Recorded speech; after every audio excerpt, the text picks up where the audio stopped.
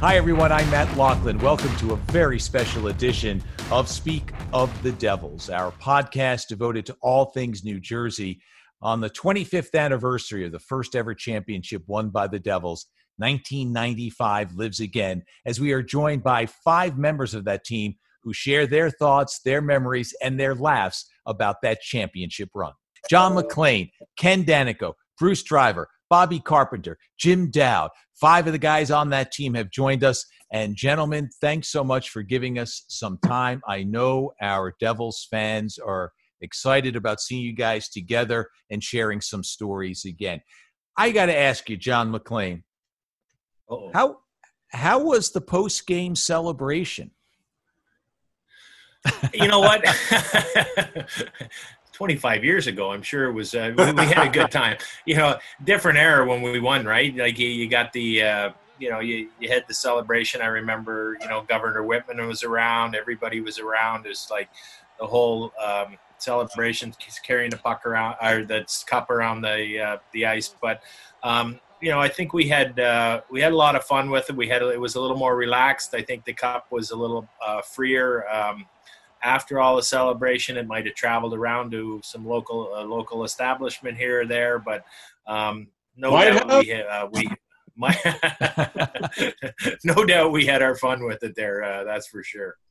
Well, I bring it up because recently it came up that in 2011, I guess there was a tweet that was sent out that contained the bar bill. It was a retweet of something that came out in 2011 of Boston's bar bill after they won in 2011. They spent like $156,000, including the tip. I think, Bruce, there definitely was a party, but it was a little more low-key, a little less expensive, I imagine. Yeah, for sure. But I don't really remember throwing out any money. I think the state of New Jersey paid for everything. Any place we went, we weren't paying anything. I have Daniel.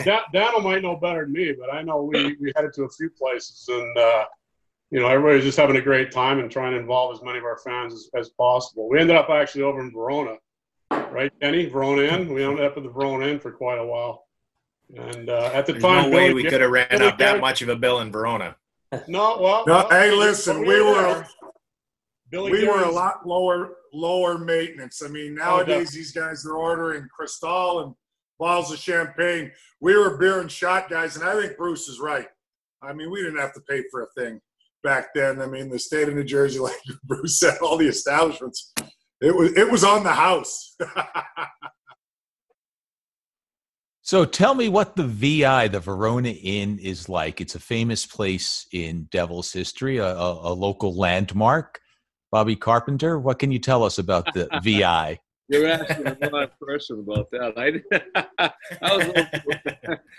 All I remember is it had no windows. And when you came out and the sun was up, you thought you walked through the Twilight Zone. Hey, we landed there because Billy Guerin was actually dating his wife now, but Billy was dating his wife, and she was a bartender there. I think that's why we started going there. Vaz's wife also. Yeah. That's right. Mike Vasilani's wife also. Yeah, strength and conditioning coach of the Devils. You're right. Absolutely. So it was the ambience of a different kind. It was infamous. I mean, nothing fancy, but we had many celebrations there, not just when we won the Stanley Cup. I mean, like you said, we had a little more fun, a little more crazy characters back in the 90s, right, fellas? Oh, yeah. No cell phones back then. I think Dana was the only one with a cell phone back in those days. the one that, like a jukebox, you carry on. Yeah. He's the only one strong enough to carry it, Jimmy. Yeah. Made life a lot easier with no cell phones. He had to flex his muscles. That's why he carried it around. There would be legendary video, I'm sure, if it was a different time. So, Jim Dowd, what was it like for you, and what's it like now when you see some of your mates from 25 years ago? Nah, it was amazing. You hear my story a million times, but I mean, just to have these guys that are on here, shoot, man, I grew up watching Bobby Carpenter. You know what I mean? I mean, I'm not that much younger than them, but and then Mac and Dano and Bruce. The old. You're younger, Jimmy. You're younger. Run, yeah, right. But it was a whole dream come true. Come on, it was unbelievable. It was surreal. It still is to this day. What do you remember as a young kid growing up in Brick, New Jersey about that 98 or that 88 team? That was actually my freshman year at Lake Superior. I just remember the run they had. It was unbelievable. You guys lost to Boston in the conference finals, but Johnny Mack scoring the game-winning goal right in overtime in Chicago. Put them into the playoffs, and then they had that amazing run. So that's what started all of this.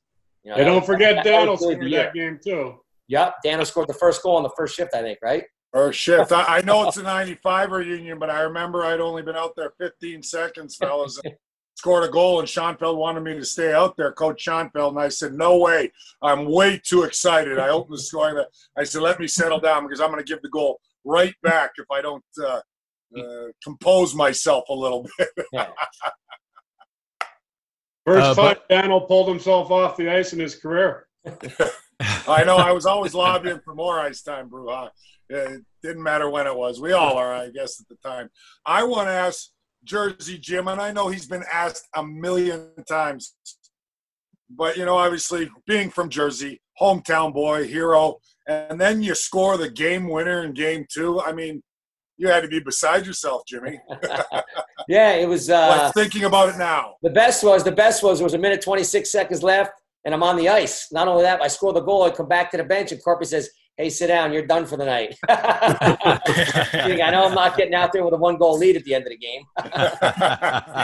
Well, you know what? I mean, come on. You can't write a better script. That's for sure. Jersey, did you play the next game? Like we had like such a role team. Everybody had their roles. Like Lemaire was great at coaching us, and I don't even think he scored the game winner. Did you get in the next game, right? Were you and Sarge switching, or Sarge and I were switching around? Amazing. Yep, I had a goal and an assist that game and a 3-2 win, and then Sarge we just rotated, and that's what Jock told us we were going to do. So it worked out great. At the time, you want to play every game, but that's how it was. I mean, think about that. Here's a coach, a guy just has a goal and assist, the game winner, and he's out of the lineup the next day. That kind of sums up our team, right? I mean, it's disappointing maybe you're not in, but the character of that group, and that shows you always need 26, 27, 28 guys to go 4 grueling rounds. And you guys were the youngsters coming in, bringing in fresh legs as well as that spark that we needed on any given night, right? Yeah. And I'm convinced that that's the reason, those first couple of years in Jersey with you guys, having all that success, and then lasting 17 years in the league. So if that didn't happen, I definitely don't play that long. Because everybody wants a kid, somebody that's won early on in their career. You win cups, you'll get ample opportunities to play on other teams. So it worked out great. What do you remember about that goal, Jim? I was always taught go to the net when you're sticking on the ice and good things happen. But, we just came up with a line rush. I dished it off to Billy Gary. He took that half slapper into Coffey's, backside or whatever. And then he put it up to Abilene, D to Sean Chambers. And, another half slapper from the point. And I'm sitting in front. Puck just comes to me, and I just put it in my backhand. It was great. Basic fundamental hockey. Yeah. But for a kid from Brick, I mean, Bobby, you grew up in New England, which is certainly has a hockey history. The other guys are Canadian guys, and hockey is – but a Jersey kid in the Stanley Cup final for a Jersey team, giving them a win over the vaunted Detroit Red Wings in Game 2, you couldn't script that. I mean, that's not even Hollywood. I don't know what that is. It's Jersey. Well, I think that was the start of hockey across America and the world. You didn't they didn't recognize you by your zip code anymore. I mean, people coming from California and Texas and all over the world to play. So, I mean, it was just the beginning of that. And it didn't happen that often that it was from your home state, because there wasn't very many teams in other places at that time. So it was great for somebody to start that had actually played in their own hometown. And Jersey has produced a ton of players since. I do remember having a conversation with you, Jimmy, after that game, because I had the pleasure of covering your Brick championship teams and watching you develop. And then I remember saying, kind of crazy. Here I am, a Jersey guy covering my team, and here's a Jersey guy I'm talking to who scored the goal. And who would have thought that maybe 15 years ago? But that was a special moment of that 95 run. What What was it like, Carpy, early on in that season? The lockout, coming off the loss to the Rangers the year before in the conference finals. Just take us through what was leading up to this run in the postseason. Well, just to finish up with Jimmy, 5 years earlier than that, I had had some pretty good success in Boston. We had my first year we lost to Montreal, and then the next year we had lost in the finals. And the next 2 years we had lost to Pittsburgh. And I wanted nothing better than to win a Stanley Cup championship in Boston. And 3 out of the 4 years we lost in the semifinals or finals. So I understand how he felt, and it was something that how I wanted to feel. But that team that was built the year before, to be honest with you. I think that when we first all came together the year before, there was a lot of different people. All the coaches were new. It was one of Marty's first years. We had a really different team, and we had such huge success, and we ended up losing to the Rangers in the finals. I mean, the division finals, the conference finals. But I thought from the minute that we lost that game, no matter what happened the next year, we all knew we were going to come back to win. I know I did. There was no doubt. I couldn't wait. It was disappointing that we had to wait longer than we wanted to, but we only had 2 people that ever won in that team, and it was Claude and Stefan. We had a bunch of people there, older players and younger players that had never won. It was the perfect mixture of people and talent and skill and desire to win. So I know when we came back, there was no doubt that we weren't going to have a great chance to win again. I will say, Matty and Carpy, everybody, that, we come so close in 94.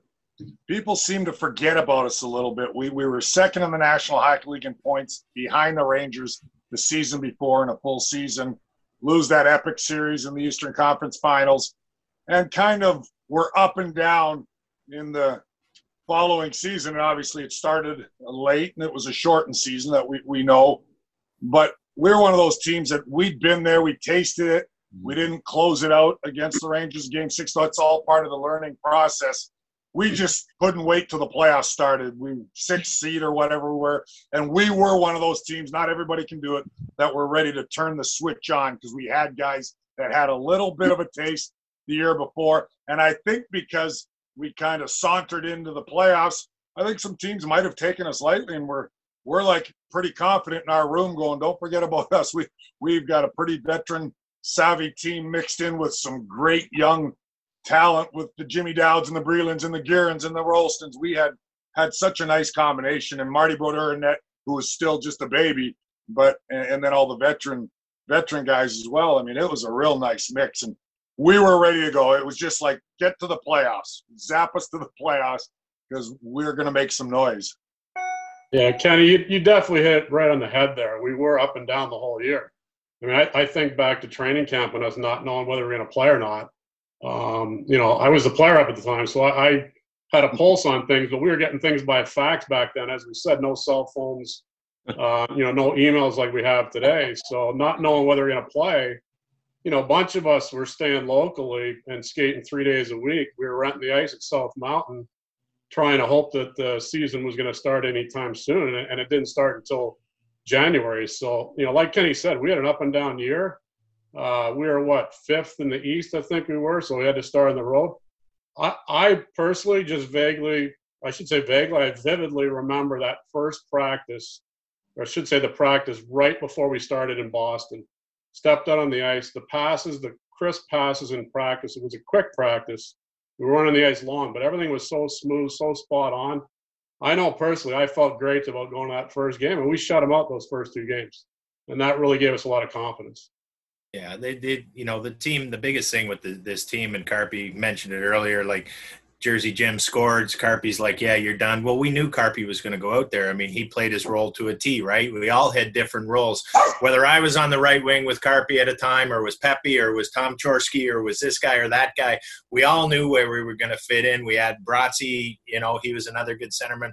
We were strong up the middle, which is really what you need. Back end, great. Look at the 2 of the great D here, but your back end strong, up the middle strong, and you're going to be good. And everybody accepted their role. And to Carpy's point, I think we all knew that, yeah, we struggled during the season, but we knew that the season wasn't really. We just had to get in that thing. We weren't worried about like chasing President's Trophy or anything else. We were ready to get to the playoffs. We were ready to accept whatever role. Jersey Jim, you're playing. Sarge is in, you're playing. Whatever that is. Those guys. Kenny's point, yeah, the young guys were tremendous for us. A lot of enthusiasm, but they understood what it was all about. And then, Marty in the back end stopping it. And you know what? Scotty's a difference maker.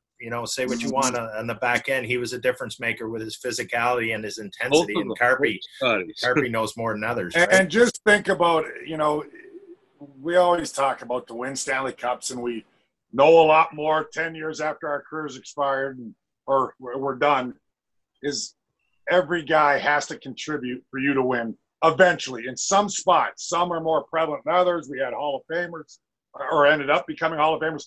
But look at the impact that Sean Chambers had in 95. I mean, he was tremendous on the back end, and that had to be his best hockey he played in his entire career throughout those playoffs, scoring big goal after big goal, especially in the Stanley Cup Finals and in Game 4. But we had so many of those types of players, such a nice mix, and we had a crazy crew. Like, let's cut through the crap, fellas. That was great. We can analyze all the hockey, and we knew what to do on the ice. That was a fun group, a character group.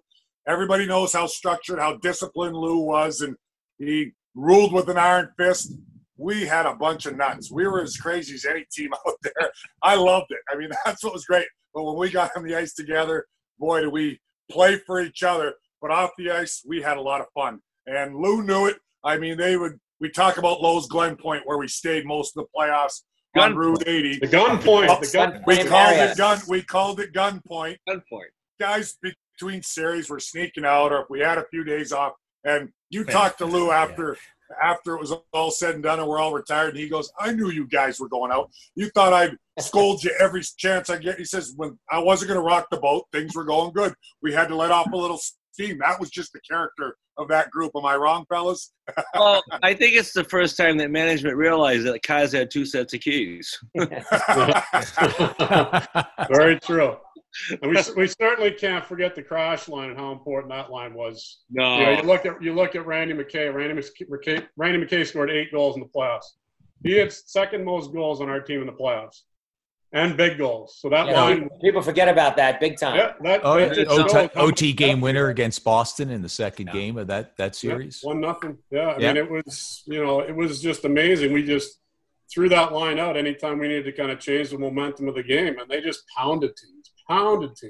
Well, that's Dano. You said a bunch of nuts, but they're a bunch of characters, right? I mean, Bobby Holik, Randy McKay, Mike Peluso, Claude Lemieux, Bobby Carpenter. You were certainly strident in your thoughts. This is the way it was going to be. I mean, you had an edge to your game. Johnny Mackey had been around for a long time. You had the new kids. Like, you just think of that mixture. I mean, Sean Chambers tells the story. He gets acquired from Tampa Bay along with Danton Cole, and he says he walks into the Devils locker room for the first time, and Scotty Stevens is in a fight with Claude Lemieux. I could have been any game. Close the doors quick. No media. Billy could have been Billy too. Yeah, it could have been. People don't realize that stuff. I mean, back then, much more so than maybe today in today's dressing rooms. But we would battle each other, hold each other accountable, hate each other at times. But that's okay. You needed those different cast of characters. But once we got on that ice, it was because everybody had character. Everybody had that will to win. And, yeah, there was some disagreements in the room or whatever may happen. You talk about Claude Lemieux and Scotty. I mean, that was the pep. He could drive you nuts. But, boy, there was no bigger game player in a big spot in the playoffs. Right? I think one of the biggest things, too, with that group was I was young. It was my first and second year. But you guys held everybody accountable. Like, there was no BS. If you weren't doing the right things, on the ice, off the whatever, it's like guys held each other accountable, which was huge. It goes back to that. I was in the locker room for that fight with Scotty Stevens and Claude Lemieux. It was me, Mike Peluso, and Sean Chambers, and we're all three of them. Even Mike Peluso was like scared, watching them go at it. But everybody held each other accountable, which was great. Jimmy, didn't it start from them on the ice. And O's on the board or something, and they disagreed on the power play or what? Something. the power play setup, something along those lines. You gotta love it. I mean, that kind of intensity. They disagreed. It ended up in fisticuffs. Yeah. And the biggest word though was it really was respect. I mean, you had Sergei Brilin, a young Russian over, Bralston, myself. I mean, even Billy Guerin was young still, but you respected the older guys, and that was huge. That was a huge part of it. Tommy Jaworski, whose name came up earlier, of course. Neil Broughton. Let's not forget Neil Broughton. I was going to get to the trades. Yeah, I was going to get to the trades. We talked about Sean Chambers and Danton Cole coming over, but Neil Broughton gets acquired for Corey Millen. Johnny Mac, what did that tell you? Well, I think it just solidified our center ice position. I thought we were pretty good at center ice. I mean, Bratzy was one of those good two-way center icemen. He could play the offensive game along with the defensive game and had that speed, smooth skating. So he fit in seamlessly with our team, and it was actually the shot in the arm that we needed. I think our wings were pretty strong. We talk about going the right side. It's me, Stefan Richer, Pepe Lemieux, Randy McKay, Chorsky. We all had, we had a lot of right-hand shots, which are really hard to find anymore, guys moving from right to left. So our wings were really good. And then with Carpy and, Bobby Holik, Brian Ralston, the different Sprelin, Jersey Jim going down the middle there. We just needed that one more solid veteran centerman. And I think Bratzy was the perfect fit for our team. Penalty kill, power play, 5-on-5. I thought he fit in nicely with our group, and it was accepting of any role that needed to be played. And he was, big part of it, along with everybody else to, get that Stanley Cup. And again, I'd like to say I kind of left Bratzy out of that for a little bit. I said we only had two guys that won. Obviously Steph and Pep won the Stanley Cup, but Bratzy had won a gold medal, which was one of those teams that was almost like what we went through. We weren't expected to win, and he did it again. So, I mean, he had that underlined winning attitude where he helped us tremendously. But he was a winner. He ended up winning a big game. He did. And his career, I mean, he was starting to tail off a little bit in Minnesota. The numbers were down. And then he got, as much as the team got a jolt, I would think he got a jolt too, coming to a team. Because he had been with Minnesota that went to the final a few years earlier. So what you're saying, it's an early New England Patriots theory. So where they take everybody that's going out the door and make them a winner.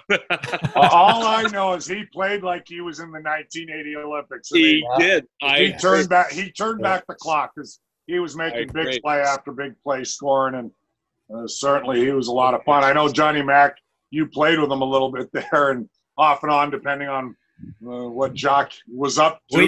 Depending. We had like a rotation going. Carpy could be. It didn't matter. We didn't know what series, what game. It was just like, okay, you're with Carpy tonight and Pepe, and then it'd be Steph. You're going with Chor and Carpy, and so everybody. That six of us just kind of rotated whatever he felt, and then he had, Lemaire had the knack.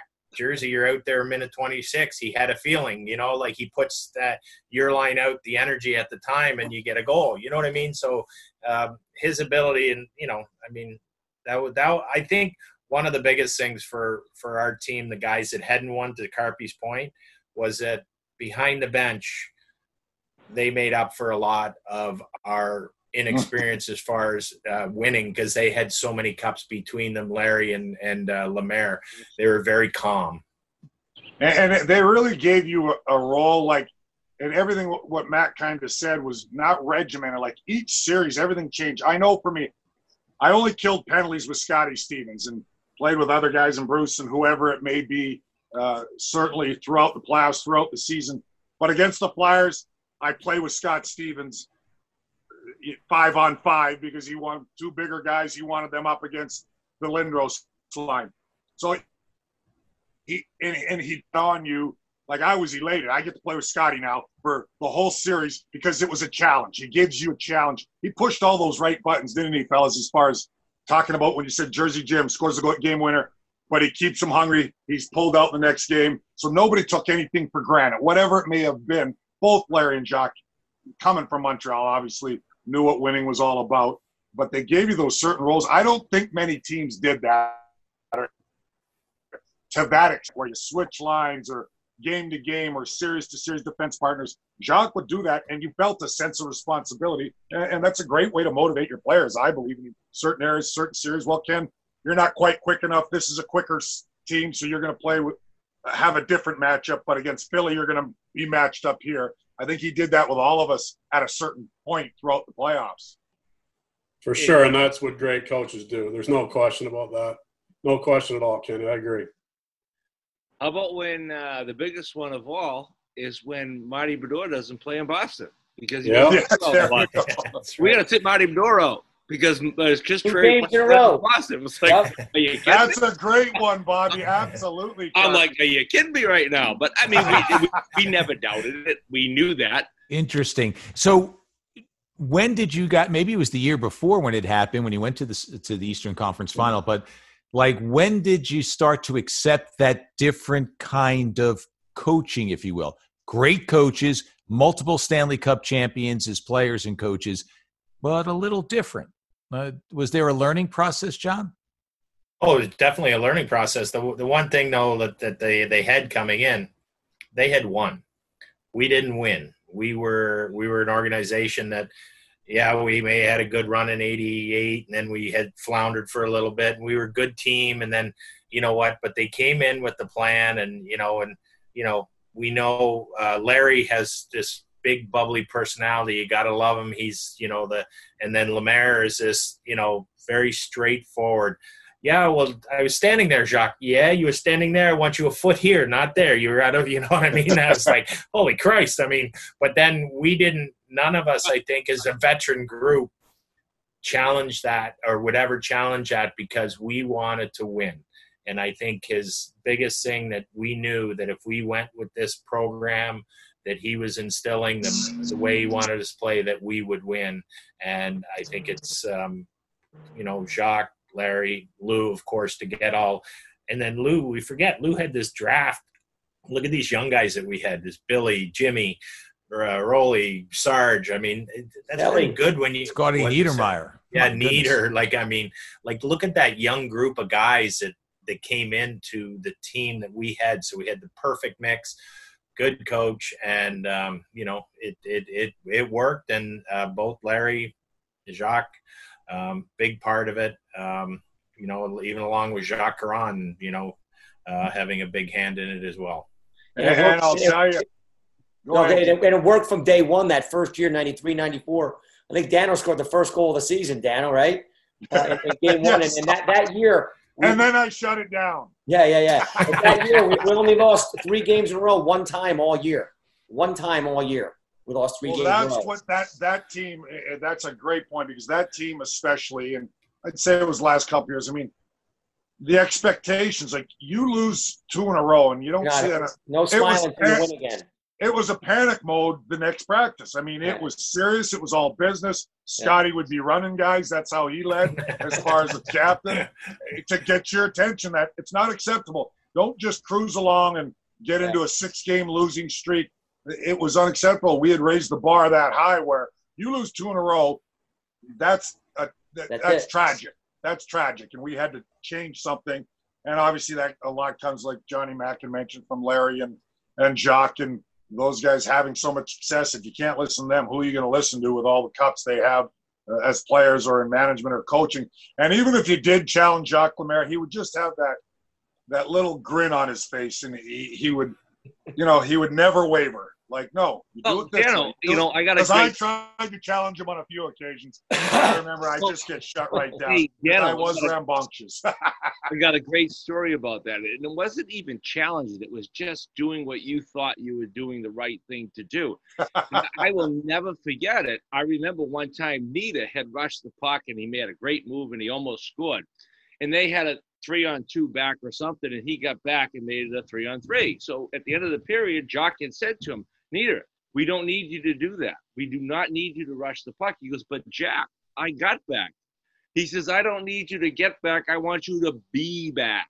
the little simple words that he used to say, and like he's like, okay, I guess I can't go anymore unless I score. You know, I mean, the little sayings. He didn't challenge players and start to yell and scream and point fingers. He was like, I don't want you to go get back. I want you to be back. And everybody would laugh like that and understand it. Like, hey, Nita, guess what? You can't go there anymore. Except when he went end to end and the highlight reel. Detroit, that was the best. That was okay. Doc accepted that. Yeah, that was game 2, of course. Yeah. When he came out of the rocket ship, he was just flying on this. Okay. I love like he did game 2 against Detroit. Yeah. Tosses off the backboards to himself and scores on purpose. Most of us would hit the goalie and try and get the rebound. He puts it off the backboards by himself. It was shot out of a cannon. It was an amazing goal in what was really an amazing game because Jimmy winds up scoring the game-winning goal in game 2 against Detroit. Nieder has that end-10 rush shot off the end boards, puts it home. And then Scott Stevens with the big hit. I was just going to say, Kozlov. About the dropping of 22,000 people there. And, I mean, that just quieted the arena. And then, you know, the classic shot of Scotty along the boards is, you know, we're waiting for play to resume. And, you know, he's got that look. You're next to Dino Ciccarelli, I guess. So those were the 2 defining moments for me. The Niedermeyer rush and Scotty's big hit and Kozlov. I felt you never get ahead of yourself because I think we did that the year before in the 7-game series against the Rangers, up 2-0 in game 6 and not putting the nail in the coffin, or we would have went to the Stanley Cup final that year. But I just felt on the bench, those 2 moments, I'm going, we're going to win the Stanley Cup here. I mean, we got our 2 star players in the back end doing what they do to impact the game. It just felt right, didn't it? And all the contributions in Max scoring big goals. Whoever it was, we had a good balanced team. But you had those 2 guys, Nieder with the end-to-end rush, the youngster, and Scotty obliterating Kozlov there on the hit. It just was a good feeling sitting on the bench to start those first 2 games. A lot of people didn't know or didn't remember. Daniel might remember Johnny Mac, but early on, I actually missed a flight. Paul Gagne and I missed a flight from L.A. to Philly.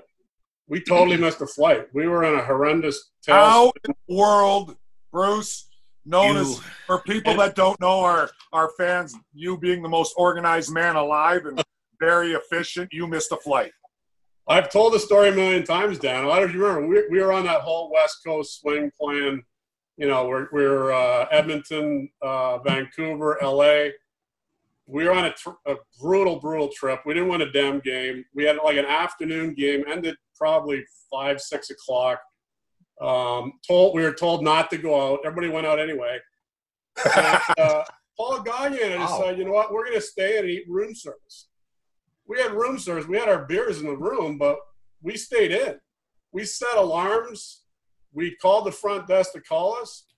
We got woken up by Bobby Hoffmeyer, who was at the airport with tickets in his hand at 8:30. The flight was at 9 o'clock.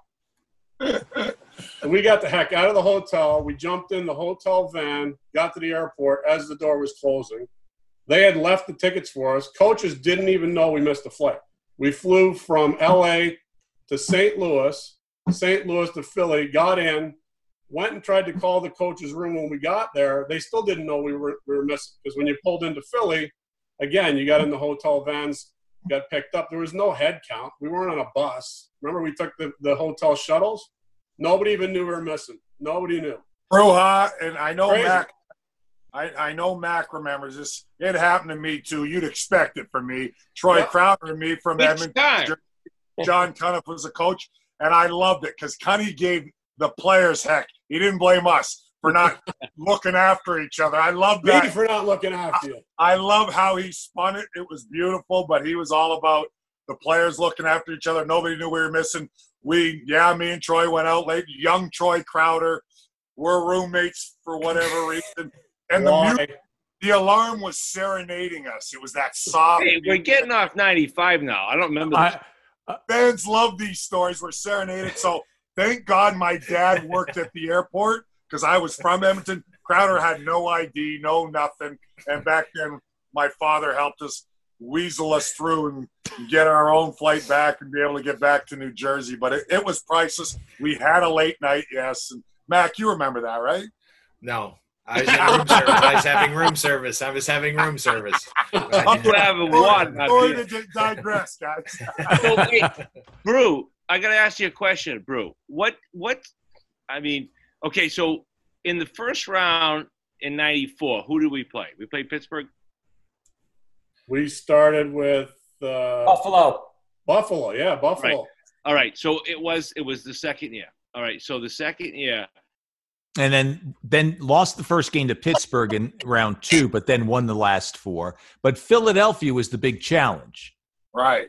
What do you remember about that series, Johnny Mac, the Eastern Conference final between the Devils and the Flyers? You always ask me. I've probably got the worst memory of anybody here. All right. These guys all have better memories than I do. I remember Pep scoring that goal from the red line on Ron Hextall. That Game 5. Yeah. Well, they had won the previous 2. You won the Yeah. first 2. Devils won the first 2. Yeah, it was 2-2, yeah. And then they Those won are the 2. series where right. They won at home. We won at home. Jim Dowd, what are your recollections of Claude Lemieux's goal against Hextall? Game 5 seals the deal, and then the Devils go on and win Game 6. Where were you for that? I was right on the bench watching. He was coming down the right wing. He just perfect shot. It couldn't have been any better. I mean, that was a battle, that game. Obviously, like you guys just said, the whole series was a battle. But to do it in Philly, coming from Claude Lemieux, couldn't have been any better. But he placed that perfectly. I mean, you don't see shots like that these days in the NHL. You know, very, very rarely happens. But down the wing, straight north and south, big slapper right outside the blue line and picked the far corner. And that was it. I mean, you know, one thing about Pepe was I think my rookie year, 93-94, he might have had 6 goals in the regular season. Same thing the next year, maybe 7 or 8. But that guy was the hardest working player I've ever played with. I'll tell you, if they had the Hall of Fame for guys of how they performed in the playoffs, that guy should be in the When did you know? When did you guys know it was not there was not going to be a Game 5? Was it Sean Chambers' second goal that made it 4-2? Was it earlier? When did you guys know that this was it? We're going to celebrate a championship here at home. When Mikey P was crying on the bench and Lemaire was trying to find guys to throw it out there because he didn't know who was everybody. We were all celebrating, and poor Mikey's been crying the last 5 minutes of the game because he's so excited. You know, the passion that he had for the game and the big role that he played in the game, and you know, and Lemaire's back there trying to figure out who he's going to throw out there for the last few minutes of the game just to get this thing over with. But was it 9 minutes left?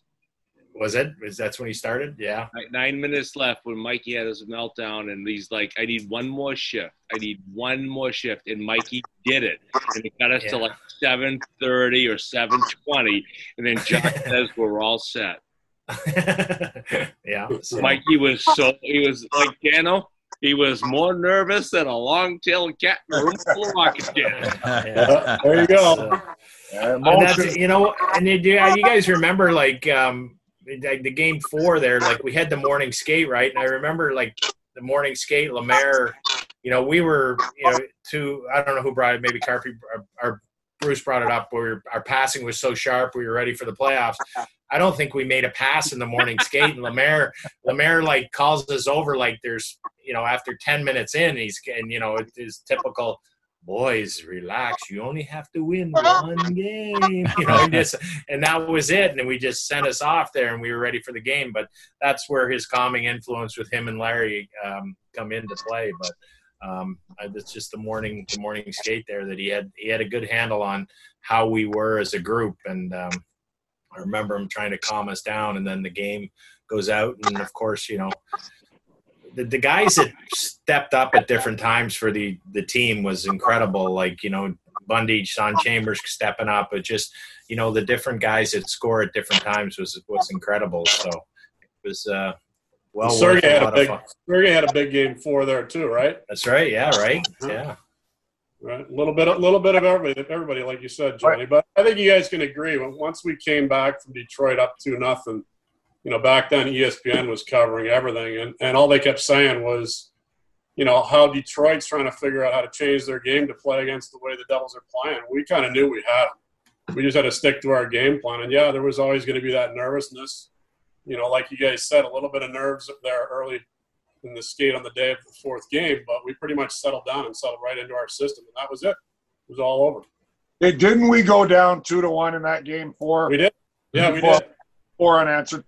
But there was that was the type of team we had. Like there was we learned from the year before again about just nothing fazed us. We just play our game, hang tough. We'll get the goals we need to close this thing out. But there was no panic whatsoever. That's something I feel Larry was instrumental, and Jacques, but Larry was real instrumental in that even-keeled kind of attitude, you know what I mean, as far as a player. I know for me, because I'd be like this at times emotionally, but they really taught us as a group to really be calm, and didn't matter we're up, down, we're play your game. We were that confident in our abilities as a team to win any situation.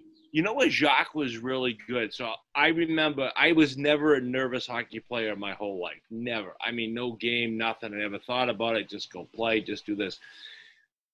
But that game, we were up 3 games to none, and they were all 8 o'clock games, which we hated because we had too much time to think. And I remembered I took the first bus for the first time in all the playoffs. And I sat there, and Lemaire Committee goes, and you guys could hear it. He goes, "Hey, what are you doing here? Come in my office." And I'm like, "Why are you in the first bus?" I'm like, "Jacques," I can't sleep. I said, "Why?" I said, "I'm not excited about winning." I said, "I'm afraid of losing." I said, "They're good. They're really good."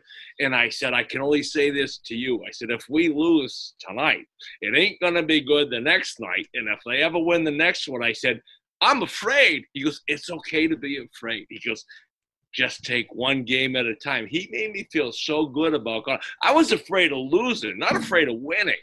But he was so good. He goes, "Oh, that happens all the time. We do this, we do that." But I don't know whether he was giving me some crap, but it worked. But I mean, like, they had a great team. If any team could, no team's ever come back from 3 games to none. Well, that team could. They were good.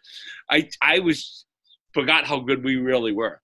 Looking something up, Johnny Mac, and you usually never got you didn't like. And didn't you have like 5 goals and 13 assists? You're one of our top scorers in '95. But what's with all these assists?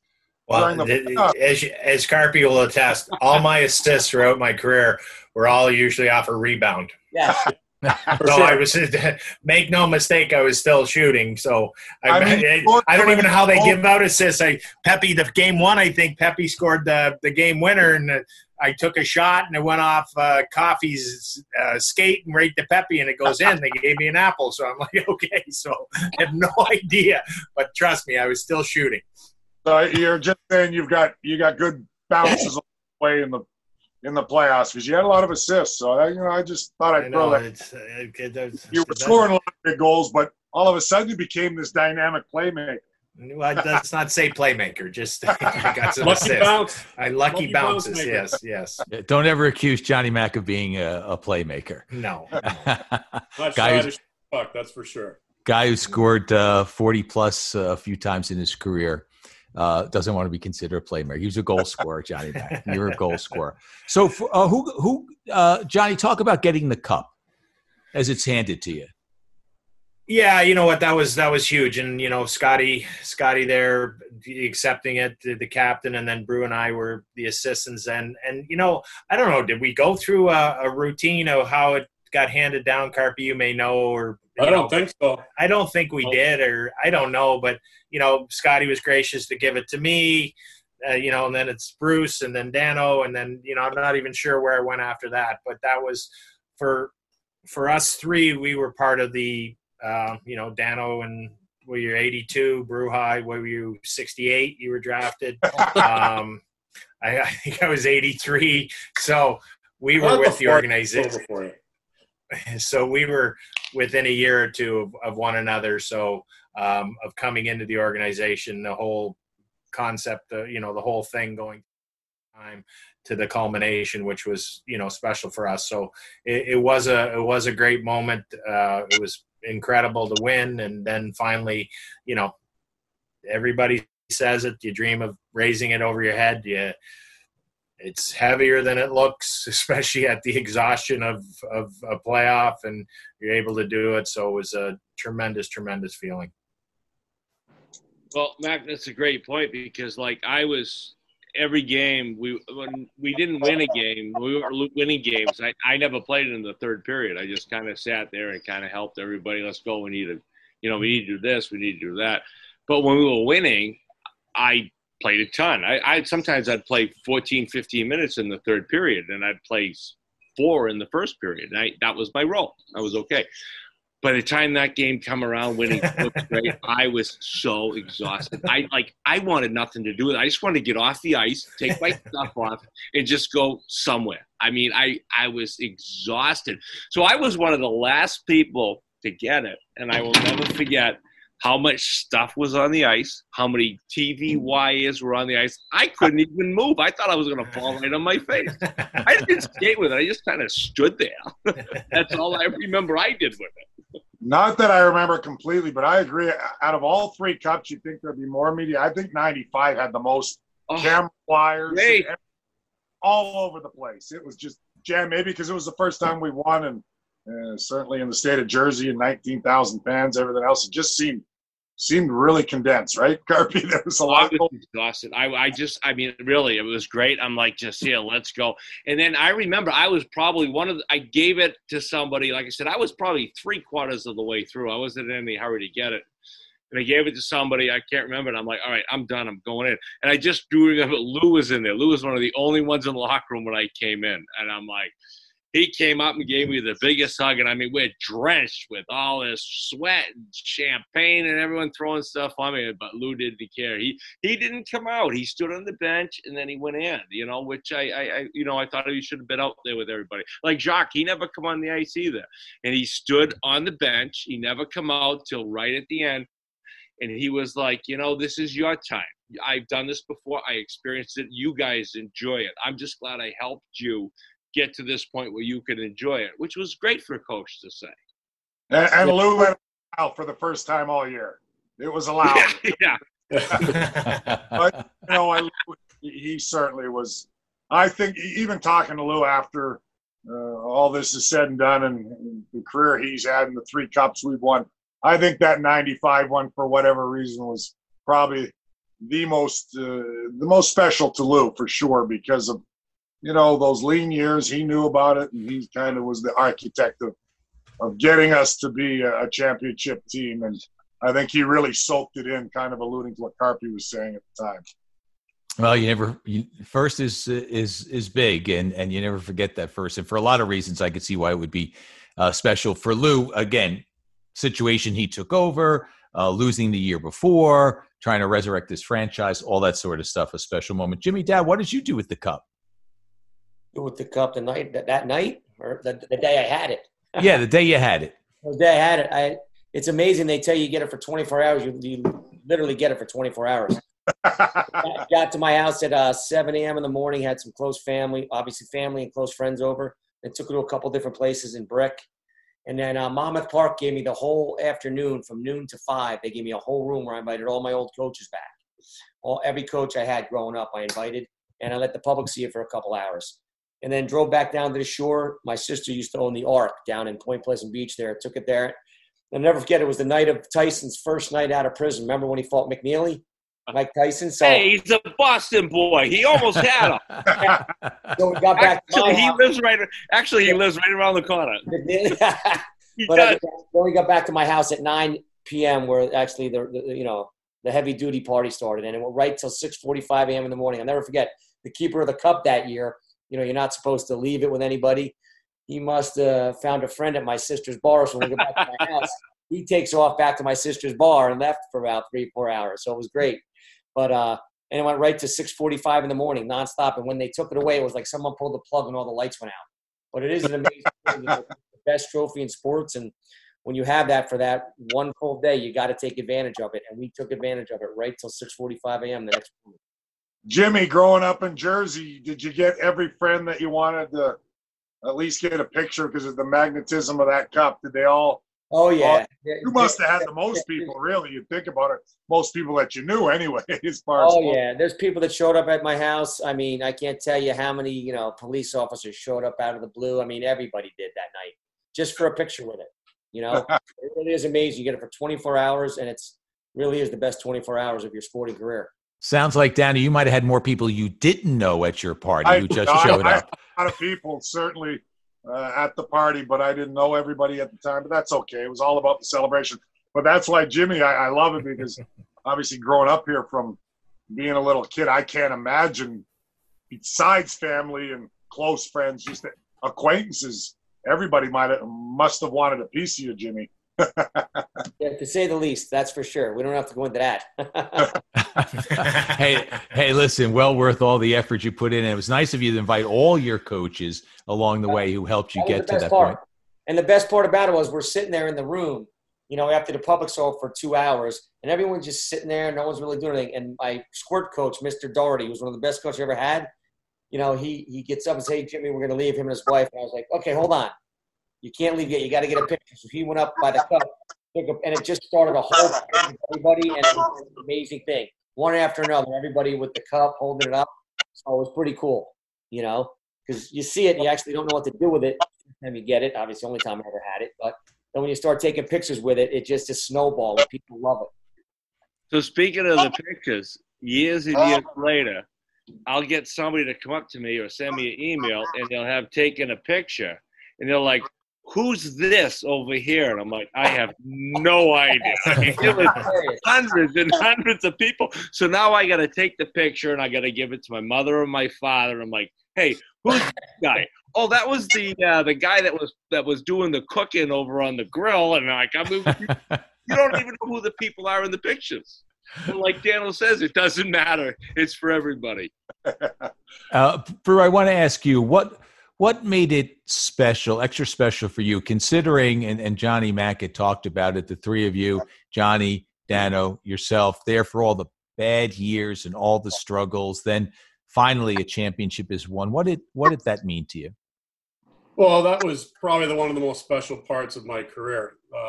Think about it. Johnny was just alluding and talking about, us being drafted. We were all drafted kind of in back-to-back years. So we went through all those lean years where, it took us a while to even establish ourselves to make the playoffs. And, Johnny had a great last game there, tying the game up and scoring a game winner to put us in. But, that's 88. It took us another 7 years to get back to the platform, having a chance to win it. So, I vividly remember in the locker room afterwards, and in the old building, we had our locker room.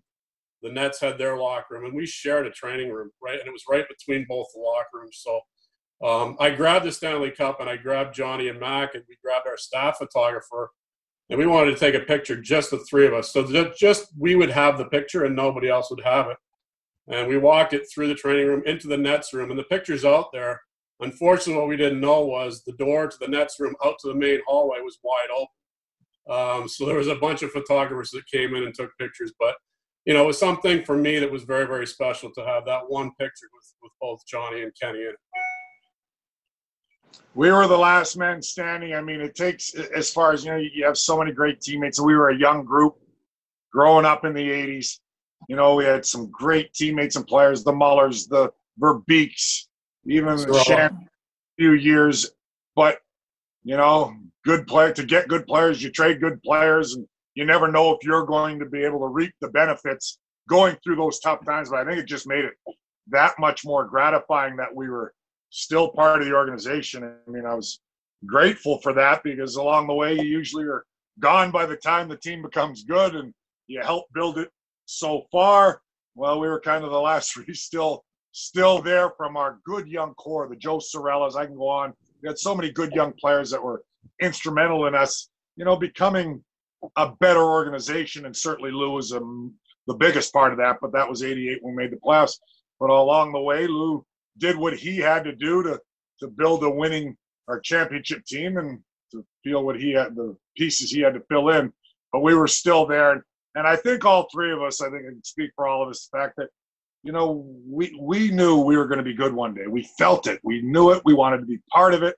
We wanted to be that little part of the solution, some bigger than others. Mac scoring so many big goals year after year and being that offensive guy, and Bruce and me on the back end. But we wanted to be part of that, part of something. And I know I certainly didn't want to go anywhere at the time. I mean, we said we had unfinished business. We're getting good. Don't trade us now. And that's all I for along the way. Yeah, and then you know what? And that's where Lou. You talked about Lou. That's where I think he developed that formula. Dano, you and Carpy in a different role with part of all three of them there. Jimmy, the guys you played with, there was a lot of young guys that came up through that were really good players that were used for assets to get something else to build championship teams. And that's kind of what we went through. We were the last survivors of 95. And I'm sure when you guys do a 2001, there'll be survivors that'll say the same thing. And then the 03 team, there's going to be guys that are like, holy she's the survivors from that kind of thing. So that formula seemed to work, and and we were lucky enough to stay and be a big part of it, and very thankful for that. But sometimes, as Dano alluded to, when you want to win, it's sometimes you have to make tough decisions, and Lou's was never afraid of making a tough decision if it was going to benefit the team, and he did it. So we're thankful for that. Where it all started for me was 1980 when Bruce Driver took me on a recruiting trip to Wisconsin. Uh-oh. Pleasant Pretty. And I'm like, I got to stay away from guys like this. I want to play hockey. Well, at any rate, we'll leave the last thoughts on the memories of getting a cup. But now the 25 years have passed. So in the end, Jim Dowd, that moment, 25 years since, can you put it into perspective for us? Yeah, it's unbelievable. That's all it is. You're growing up, especially an American kid here, yeah. I'm a historian. I love all sports. The World Series, NBA championship, Super Bowl. To get a chance to play in the Stanley Cup Finals, not only that, and win it, because there's so many amazing players that have never won it. And look at how long it took these guys. It took Carpy, right, to almost towards the end of his career. And I followed his career growing up as a kid. All these guys. And just to do it with a group of guys like this that were all business and good guys. One thing I was going to touch on is you don't win you need great players, but you also need great people. And these guys treated everyone on the team like they were a huge part of the team, whether you were the 13th, 14th forward, the 7th or 8th D, or the backup goalie, it didn't matter. And I'm convinced that that's how you win. You look at I don't want to give any names out there in all the four major sports, unbelievably talented players, but bad guys never win. Simple as that. You got to be a good guy and a good team player. Well, great talent, great character, and a great championship. 1995 lives forever. This is the 25th anniversary. John McClain, Bobby Carpenter, Bruce Driver, Kenny Danico, Jim Dowd, thank you very much for sharing your thoughts with us. I know everyone enjoyed them. Yeah, it was awesome. Thanks for having us. Yes, thank you. Thank you, guys. And there it is, 5 of the members of that championship team that will always recall, giving us their thoughts on the 25th anniversary of championship number 1 in Devils history. That'll do it for this edition of Speak of the Devils. I'm Matt Loughlin. Thank you so much for your company. We'll see you next time. Bye-bye.